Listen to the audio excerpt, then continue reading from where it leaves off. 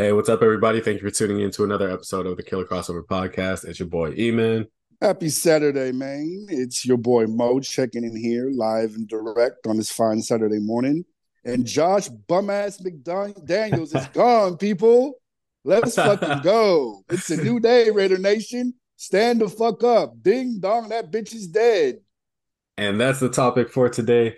We gonna let my boy Mo, my brother Mo, talk his talk. So stay tuned for this exciting episode. Let's go. I am so hyped. Let's do this.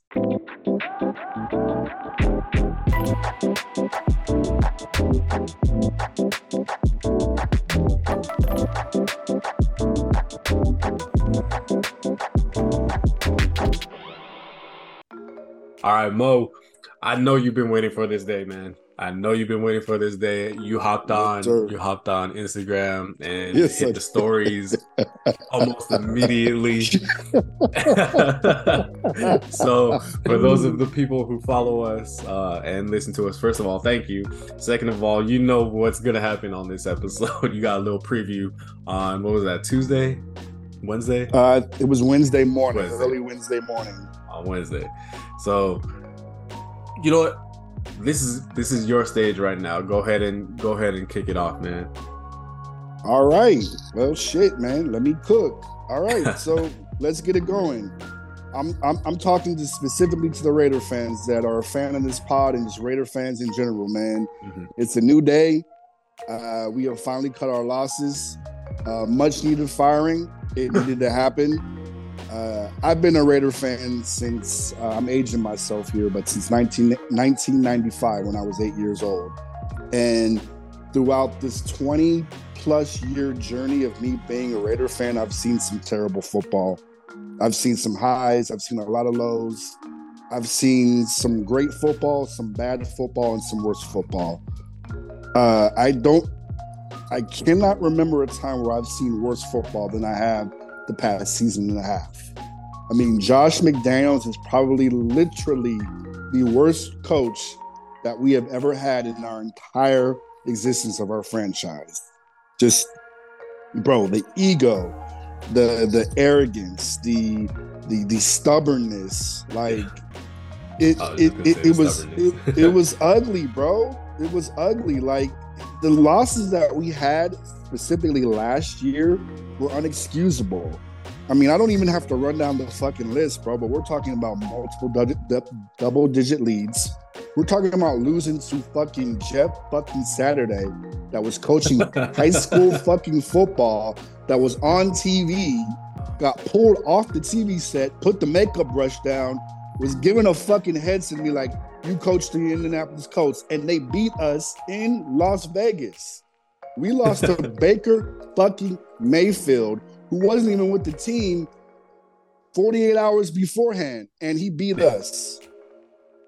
I mean, and fast forward to this year, just 2 weeks ago, we lose to Tyson Bagent, or whatever the fuck his name is, who was a D2 undrafted rookie fucking quarterback with his first NFL start. I mean, and that should have been the writing on the wall, but no, wait a minute, ladies and gentlemen, it gets fucking worse. This past Monday was probably an all-time low for me as a Raider fan. I have never seen such incompetent, porous football in my entire life. After that game, bro, I text every single Raider fan that I know, and I said, as long as number 10 is starting, and as long as Josh McDumbass is coaching this team, I don't think I can ever watch another football game for the remaining of the season. That might sound dramatic, but I was dead serious because Josh McDaniels had made that fucking team unwatchable, bro. Completely unwatchable. Well, luckily that didn't happen, so that's not gonna happen going forward. So you can watch football this season. My Sundays, September through February, man, my Sundays, I gotta have my football, man, regardless of the Raiders' record, man. I love sports. I love the NFL. You know, I always tune in. And, you know, we diehard fans. My wife gives me shit about this all the time, but she doesn't understand the passion. You know, she doesn't understand that how emotionally invested we are with our respective teams. But yeah, I'm loving the vibes, man. I've been paying attention to the interviews the past couple of days, and the locker room specifically is a lot looser than what it typically is. Like, everybody's not walking on eggshells. People are smiling. People are laughing. People are having fun. So that right there, when the vibe in the locker room is right, it translates into the field, man. Onto the field, I should say. Yeah. So we got 9 games to figure this out. By no means are we going to go undefeated. I don't think we'll go 0-9. So I definitely think there's going to be some struggles acclimating to a completely different philosophy and a QB coach who's now our OC, and Bo Hargraves, who's never called plays before. So it's going to be a rough patch, but I'm excited to see the boys play with joy again. Football is an emotional sport, and you have to play with joy. You have to play with a childlike enthusiasm. It just can't be all about business. Like, it is a business at the end of the day, but you got to have fun. And I don't think this Raider team was ever having fun under McDaniels at all. And it showed on the field. Man. So I'm excited, bro. I'm super juiced. It's Aiden O'Connell time. Let's go. You know me, bro. I've been begging for this move for about 3 weeks now, probably longer than that. A little longer, yeah. So we finally get to see what this kid is made of. He doesn't have to look over his shoulder. He is the unquestioned starter moving forward. So I'm really, really really excited to see what this kid has. I think he's going to provide a much needed spark with our offense. I think you're going to see the vertical game kind of open up, and let's see what he does, man. Yeah, Josh Jacobs is going to get activated, I think, too. I think you'll start to see him open up too. I hope so, because I got him on my fantasy team. No, but and you hit it on the head. You mentioned the energy in the locker room. I think with this firing of Josh McDaniels, it not only lifted the energy in the locker room, but it lifted the energy in Raider Nation. You could feel it around. You could feel it around the Bay for those who are still, who really are Raiders fans, because the people who really are Raiders fans are still Raiders fans. And they've been Raiders fans through that whole Josh McDaniels era, where you guys are just come on. And it's just, I think where Josh McDaniels messed up was when, basically from the start, when he tried to turn y'all into the New England Patriots. And that shit. You can't turn the Raiders into the Patriots. One, because it's a completely different culture. And a culture where the Raiders hate the Patriots, where Raider Nation hates the Patriots. That's like on-site beef, bro. Just on-site. When you see somebody you don't like, you just take off on their ass on-site.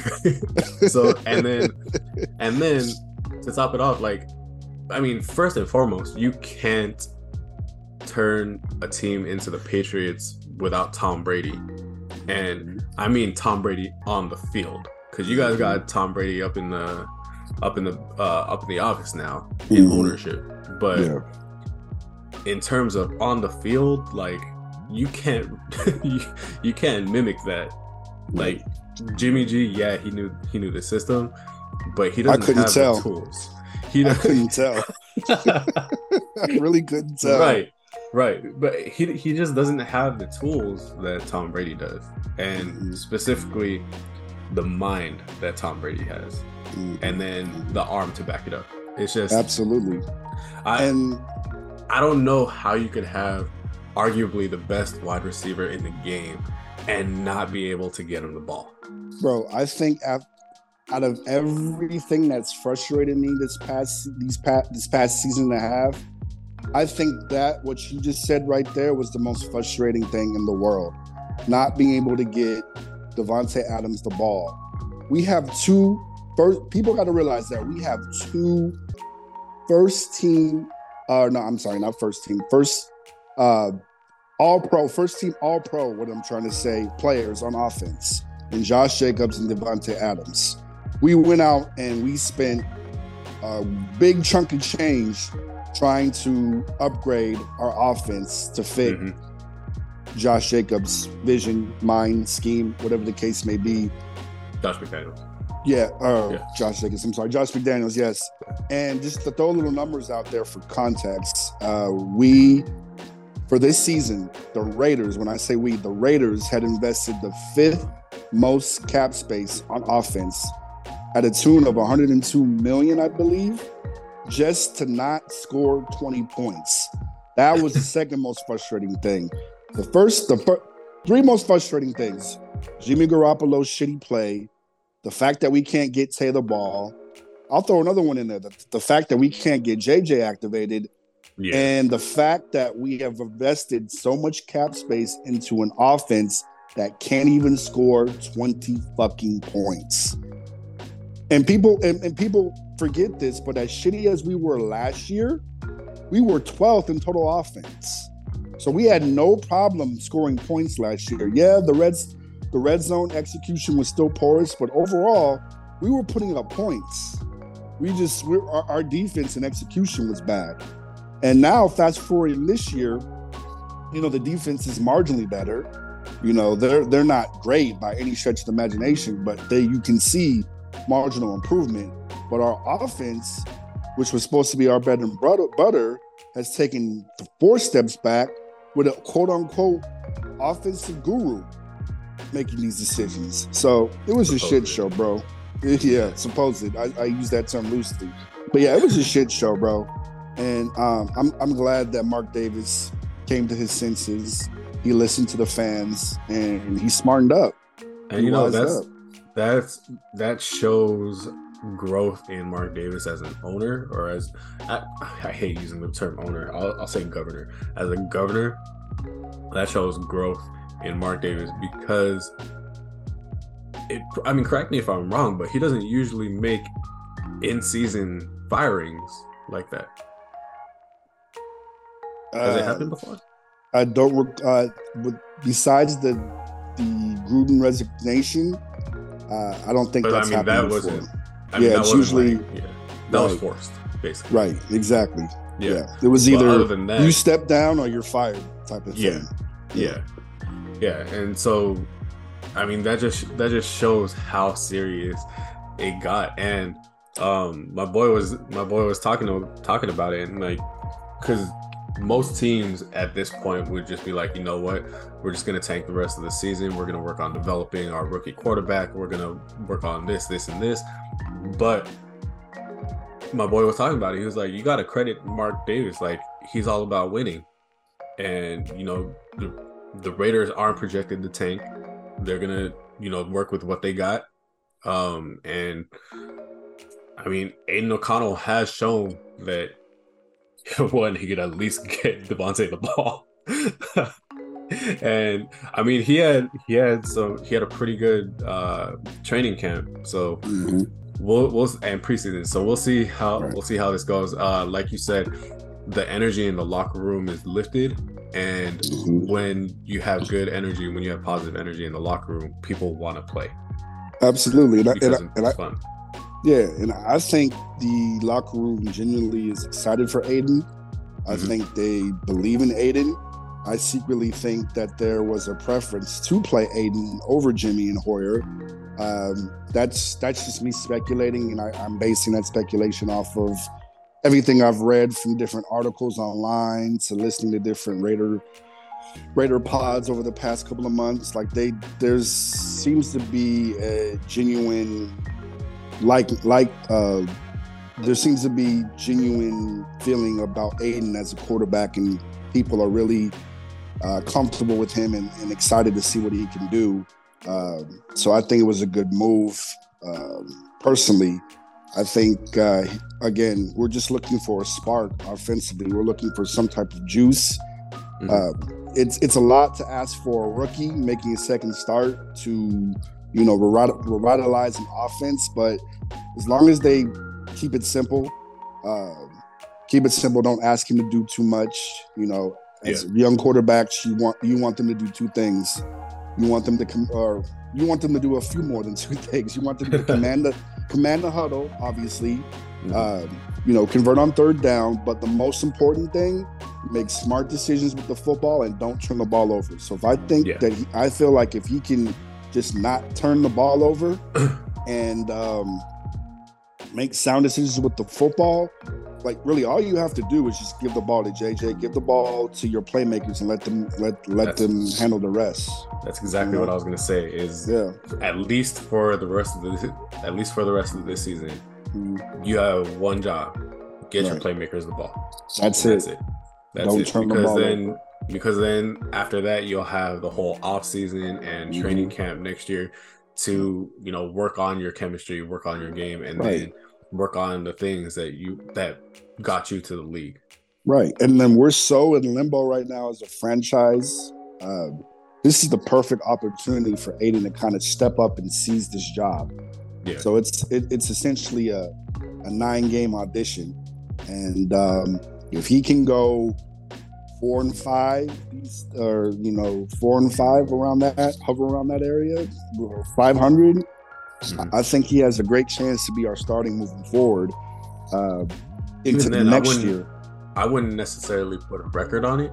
Like if he shows like he knows what he's doing, even if you guys lose all the rest of the games, as long as it's like close, as long as he's keeping you in games, he's making the right decisions, then I think he'll prove that he can be trusted in an offense. And then you guys can pick up.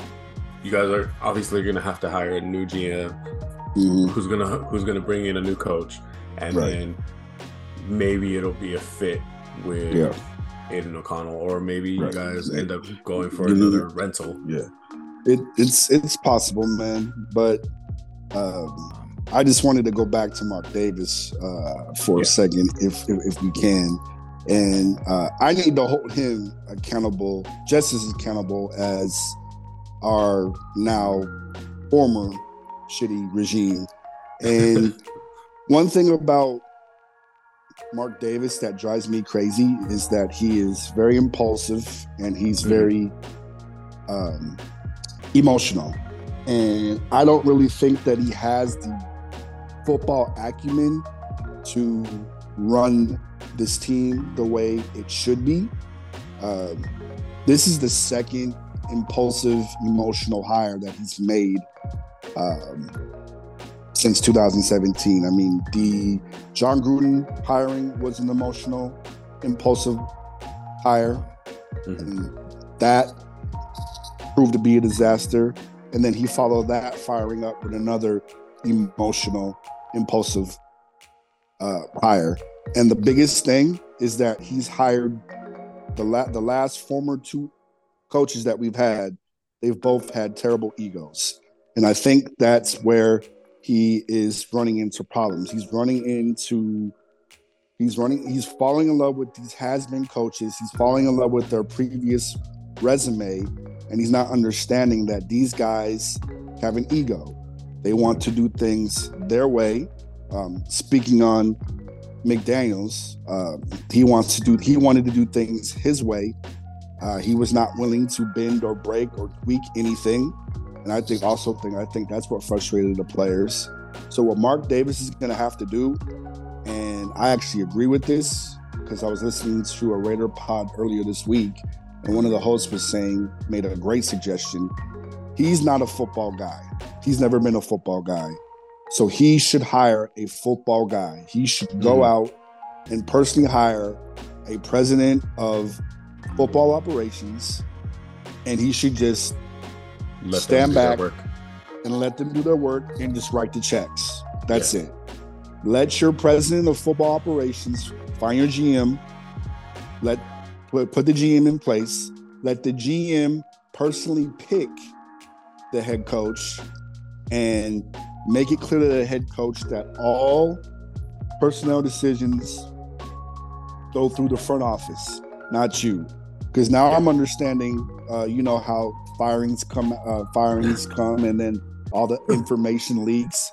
It turns out that Dave Ziegler didn't have final say on personnel decisions. It was McDaniels who had those decisions, and Ziegler was just pretty much just carrying out Josh McDaniels' vision. So we were bamboozled on that aspect. But yeah, we cannot do the emotional hires anymore. We cannot let Mark Davis make any football decisions anymore, because it's costing us on the field and it's costing us financially too, bro. Like, we have to pay Josh McDaniels $45 million, the remainder of his contract. And not even to mention just all the bad free agent signings that we've had. Like, Jimmy's contract is handcuffing us. Chandler Jones, who recently got cut back in September, his contract is hampering us. All these our draft picks haven't come into fruition, man. So it's cap implications, man. We're gonna dig ourselves out of a big hole, and it's gonna be challenging, bro. But we clean slate, first and foremost, and we're just gonna roll off our sleeve. We're gonna have to roll up our sleeves and get to work, because we got a lot of decisions coming up in the new year. Yeah. To your point, I mean, I hope for your guys' sake, Mark Davis has learned from winning the championship in the WNBA and just hiring the right people, letting them do their jobs, and just sitting back and being a fan. Right. I mean, as a governor, that's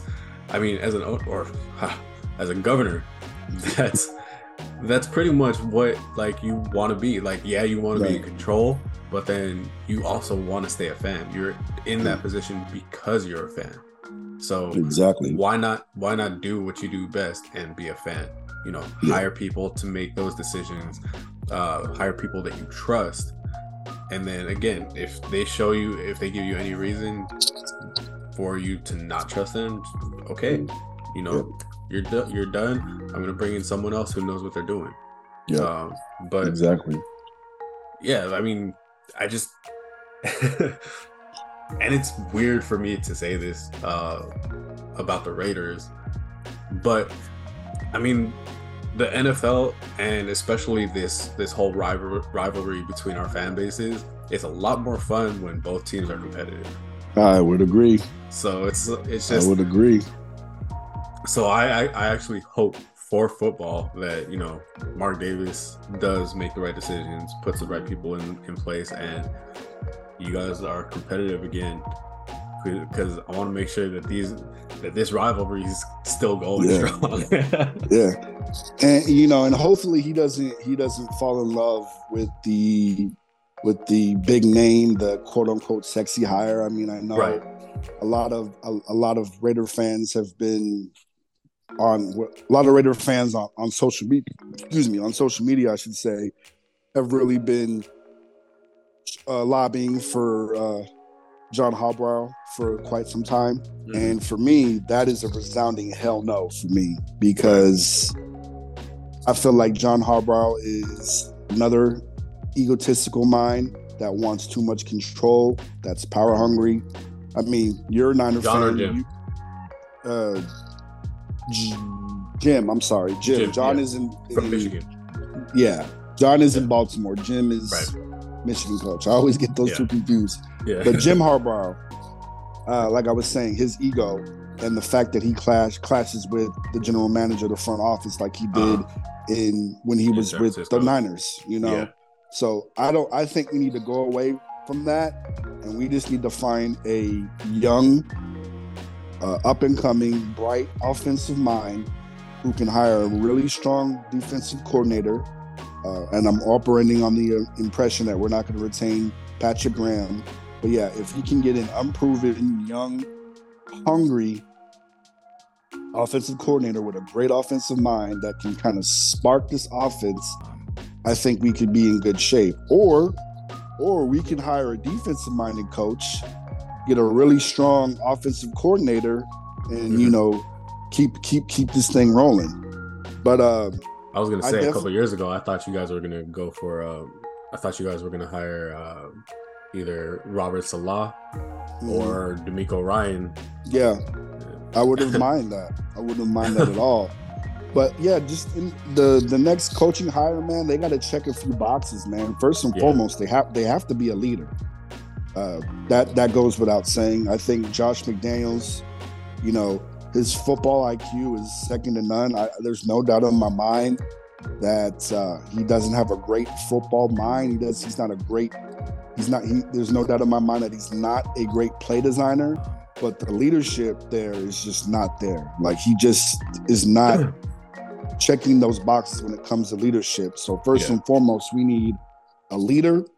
We need somebody that can command a locker room. We need the football acumen and IQ piece, but it's the relationships. It's the relationship piece that we're just not getting. Rich Bisaccia had the relationship with those players. They played hard for him. They wanted him to remain the head coach, and unfortunately, Mark was blinded and enamored by the Patriot way, took a gamble, and he lost. But this next coaching hire, there has to be a leadership component there. There has to be a presence there, and there's going to have to be some humility. I'm tired of these egotistical personalities, the my way or the highway persona. Like, that's not working for us. We need somebody that's going to operate with humility. We need honestly, for the Raiders to turn this shit around, bro, they need a Dan Campbell type. I think that's personally what the type of coach that we need.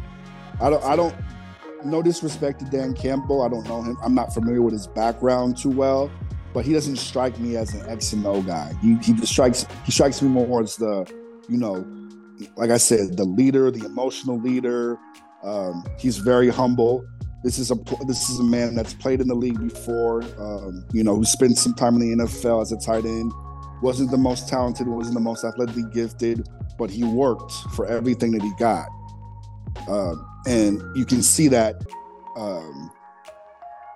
with his time with Detroit. Like, he's working every single day and letting people know that I earned this. I bleed for this. This man was tearing up on Monday Night Football during his interview because he's so appreciative of the opportunity that he's been given. And you can see the way the players respond to him. Like, they love that man and they play hard for that man, and they've taken the identity of their coach, the personality of their coach, and that's what separates the good teams from the shitty teams, is when they go out and they adapt to the coach's personality. That's important, especially in the National Football League. So I know you mentioned ego, you mentioned all that. Would you make an exception? And I don't think he's going to leave his current situation, but would you make an exception if Primetime said, I want to coach the Raiders? I don't think he's ready, man. I don't think he's ready. And honestly, I think Deion's personality and his persona is better suited for the college game. I completely agree. Yeah, I'm just saying, because there's gonna be those people out there that are gonna be like, oh, let's poach Deion. Let's poach Deion. Yeah, no, he's not ready for that type of responsibility. I don't think, in my personal opinion. Honestly, I don't think he'll ever coach an NFL team. I don't think he'll want to. No, I think he's like you said. I think his personality is better suited for the college game. 100%. I think it's just he needs it's not that he needs more impressionable people, but then people that he needs to coach players that he can mold more. Right. So, and NFL is performance-based, business. And realistically, if you're not turning things around in 2 years, you can be without a job. So that's another component that you need to think about too. Yeah. That's another component that you need to think about too. Then Deion is definitely intriguing. But I think that would be it's a ticking time bomb. Right. Ticking time bomb. Right. Completely agree. I mean, I can sit here and talk about this topic for hours. I don't want to bore our listeners. I mean, it's all over social media. Y'all know the timeline. Y'all know the issues. But yeah, man, I just really wanted to come on here this morning and just talk to my bro and for sure, man. you know, and just give my perspective. So I appreciate you allowing me to do that. No, hell yeah, man.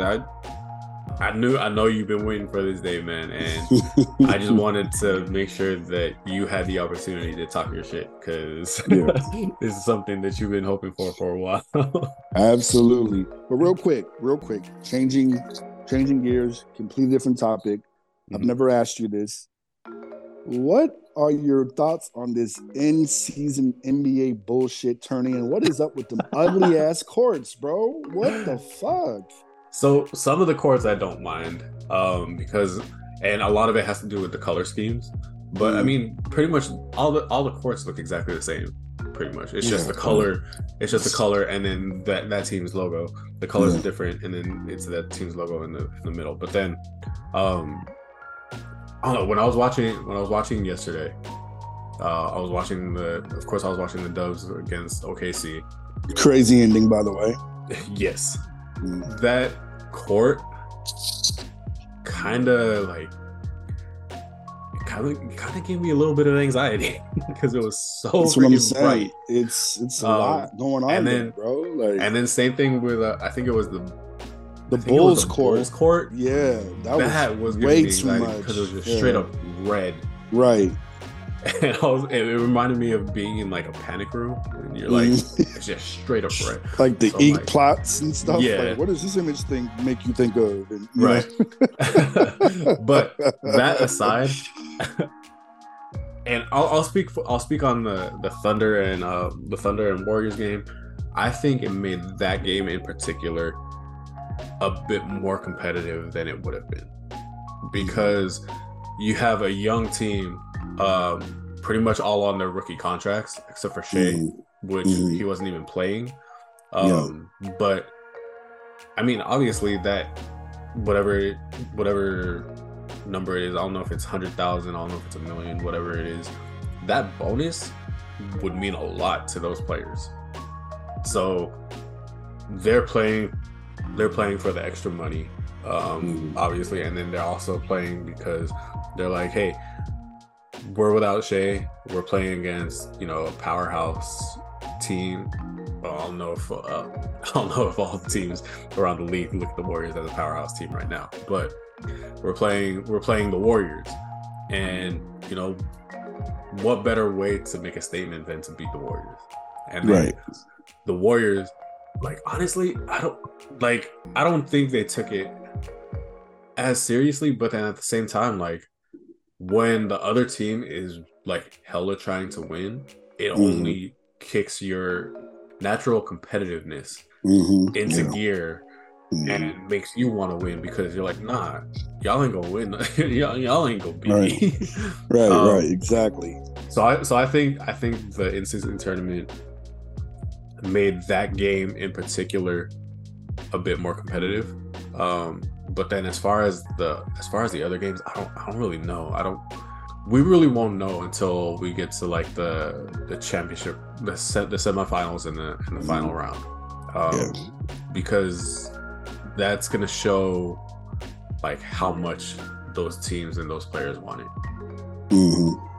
But I was saying, a couple weeks ago when I was talking to some of my boys, the in-season tournament is really it's mainly for those young teams, like your OKCs, your San Antonios, your Orlandos, because those guys are on their rookie contracts and they're trying to get more money. Right. I'm not sure how they can make it so that the stars really, really want to get up for those games. Yeah, I mean, I still not really warming up to the idea of this in-season tourney. I mean, I get it. It's new. It's supposed to increase the level of competition, which I think that's what Adam Silver intended it to be, but I'm like, what's the incentive? Right. Like, if you were playing for like a playoff bid or play-in spot or some type of incentive, then maybe you would see everybody buy in. And I'm not saying like players aren't bought in, but it's just like I get there's a collective sense that it feels like this is a waste. Like, what are we doing this for? Like, is this a way to increase ratings? Because I don't really think that the NFL struggles in that aspect. I think part of it, or is, NBA, excuse me, I said NFL, NBA. I think part of it is to reduce the amount of rest because they have something to play for. I can see that. I can see that. That's actually a good point. I can definitely see that. But at the same time, like I was mentioning earlier, so I know part of it is that players get a bonus, an added bonus, and from what I heard, it's about the same amount as a playoff check.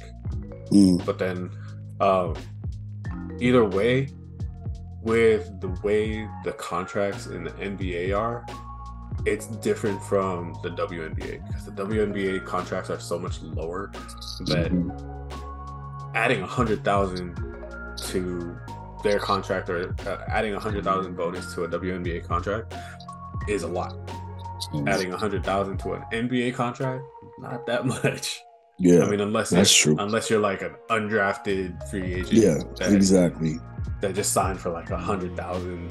200,000, whatever, and then or like a mid-level exception guy that because of the new rule had to sign for that minimum. Right. Exactly. So those are the players that it really matters to. I don't know if it really affects like your KDs, your LeBrons, your Stephs, the people that are making hella more money and are carrying the game in terms of ratings. Yeah, no, I agree, man. Yeah, so I don't know how they're gonna get that. I mean, I know they do all these interviews with all the stars and all the all-stars and superstars, and they're like, oh yeah, I think it's gonna be great. I think it's gonna do this and that. But if you actually listen to those interviews, like you can tell it's forced. Yeah. Oh, 100%. They're just saying that so they don't get fined. Exactly. So it's like, come on now. But we'll see how it turns out. I think we'll see. I mean it really only adds one extra game and only to the two teams that are in the final round. So it's not like you're adding a whole bunch of extra games, but I mean maybe it makes at least those like three games, the semifinals and the final game, more. Maybe it brings more viewers than a typical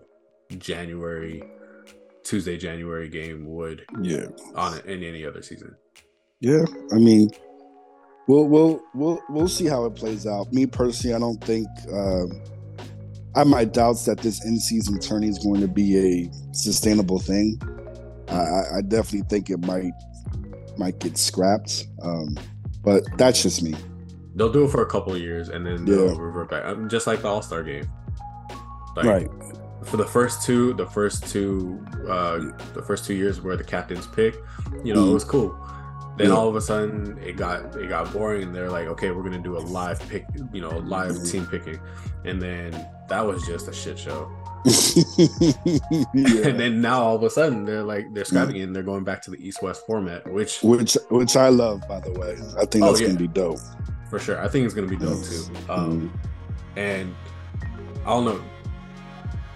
I think it's going to be the same with the in-season tournament. I think they're going to try it out for a couple of years and then eventually they're just going to scrap it because it's not bringing in the ratings, it's not bringing in the money that.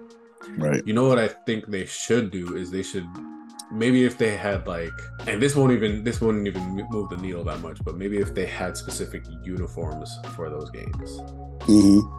For the in-season tournament, for those whatever 6, 7, 8 games or whatever, right. Specific uniforms for those games. That way you could increase those jersey sales.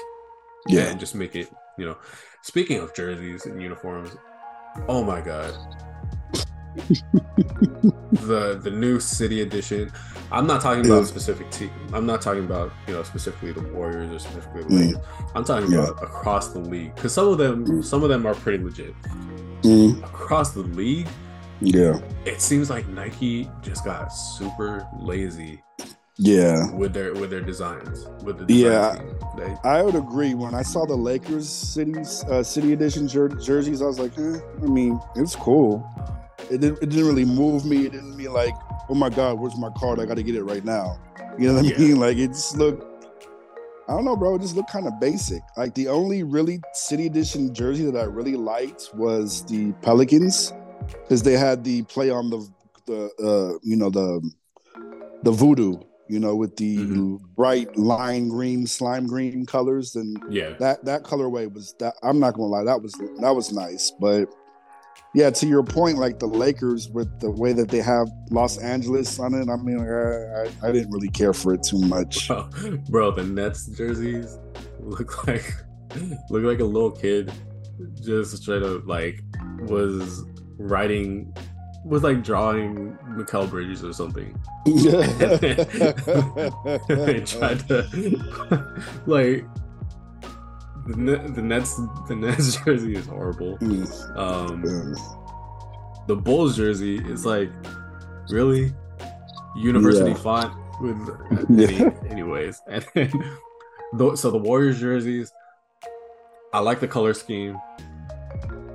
The font of the number, because it's shadowed, looks a little Looney Tune-ish to me.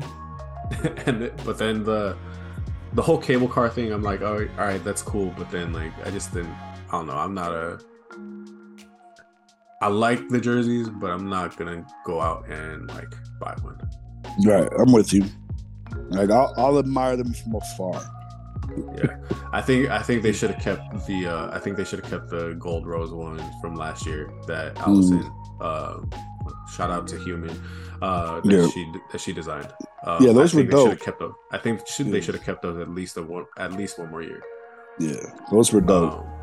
And then I think that's what they should do with all the uniforms across the league, is just find a local artist and have them design it. The uniforms. That'd be a great idea to fit the city. Right. I think that would be the best, and now like you're involving the community that way. So I think that's something that Nike should look into. I like that a lot. That's a dope concept, bro. Yeah, that's a dope concept. You got anything else you want to hit on?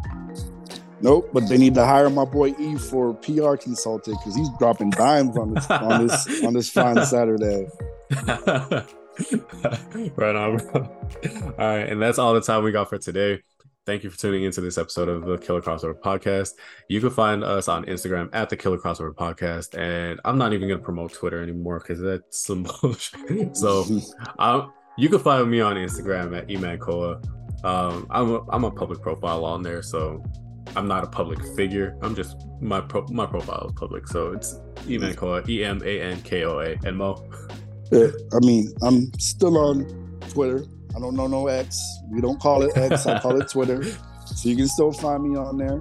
Your boy Mo 87. My personal Instagram page is private because I don't want y'all in my business. But y'all can still DM the podcast page, which is public. Yes, sir. And let us know if y'all want to be a guest on future episodes. Yep. All right, and we are out. Peace. Happy Saturday. Have a great weekend, y'all.